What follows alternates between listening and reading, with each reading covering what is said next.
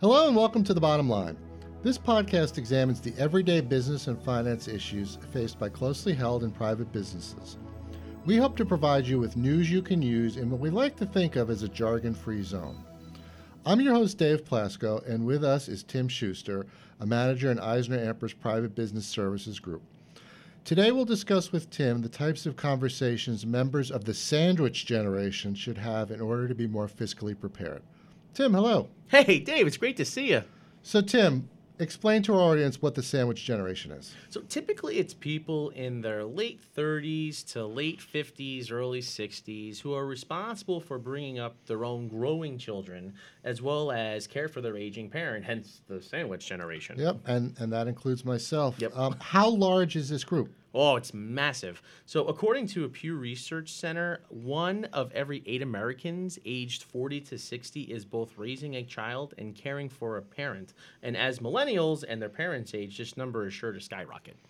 Yep, and as I can attest, as I mentioned earlier, this can be quite a large responsibility. Oh, yeah. So while there's no standard playbook for something like this, there are some things that people can do to prepare and be proactive. Why don't you tell us about that? Sure, absolutely. It starts with honest, open conversations with parents about the issues and information along with whatever their wishes are. Yep.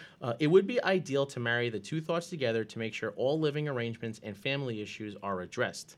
You do not want to see a family coming apart at the seams because there is a lack of communication. Mm-hmm. Now, I would also advise calling family meetings to discuss all options that are on the table. Actually, it's interesting. AARP has a great questions to initiate discussions with family members. Okay.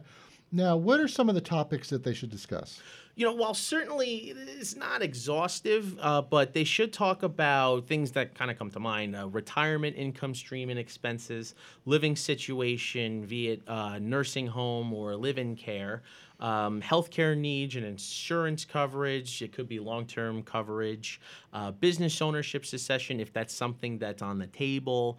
College funding for children, where important documents are located. I can't believe how many people actually they don't know this information. It's not. It's just the older generation doesn't tell them. Yes. And actually, that just happened recently with a client of mine. They don't know where the documents are, and the father or the patriarch is actually up in his 80s. Mm-hmm. So this is a very big thing. You want to make sure you know where important documents are located. Absolutely. And also, lastly, estate plan.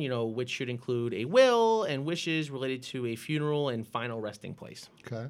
Pretty comprehensive list. Absolutely, yeah. So when should these conversations begin? The sooner the better. Why wait until a parent is incapacitated, either physically or mentally, and a conversation becomes that much more difficult?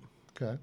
Now, you as an expert in taxation and family businesses, what do you think are some of the, shall we say, less obvious financial issues that sandwich generation members should prepare for? Sure.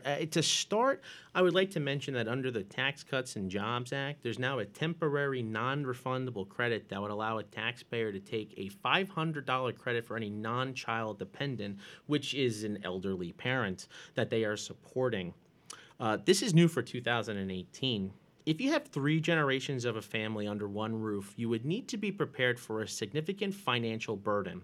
In a lot of instances, that will require additional rooms, extensions to be added to your residence, or the relatively new concept of installing a granny pod in the backyard. Have you seen these before? I have. They're quite interesting. Yeah, they actually are really, really cool. So it's a small house that's installed in your backyard, and actually some of them are really quite nice. But really, the question is, who would pay for all of it?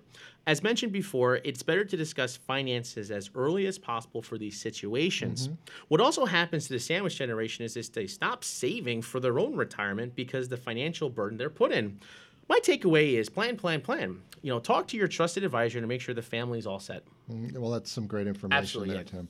Why don't you give us one of your New Jersey Historical Society fun facts? Of course. Did you know that you can thank New Jersey for multiple things, but the first drive-in movie theater was located in Camden? I did not know that. Mm-hmm. I know that there's one left in New Jersey somewhere in southern New Jersey, Cape May County. Yeah, there's really only one left, but Yep. You can thank us for a multitude of things, and that's one of them. I'm not too young to remember going to some of those, and they were kind of cool.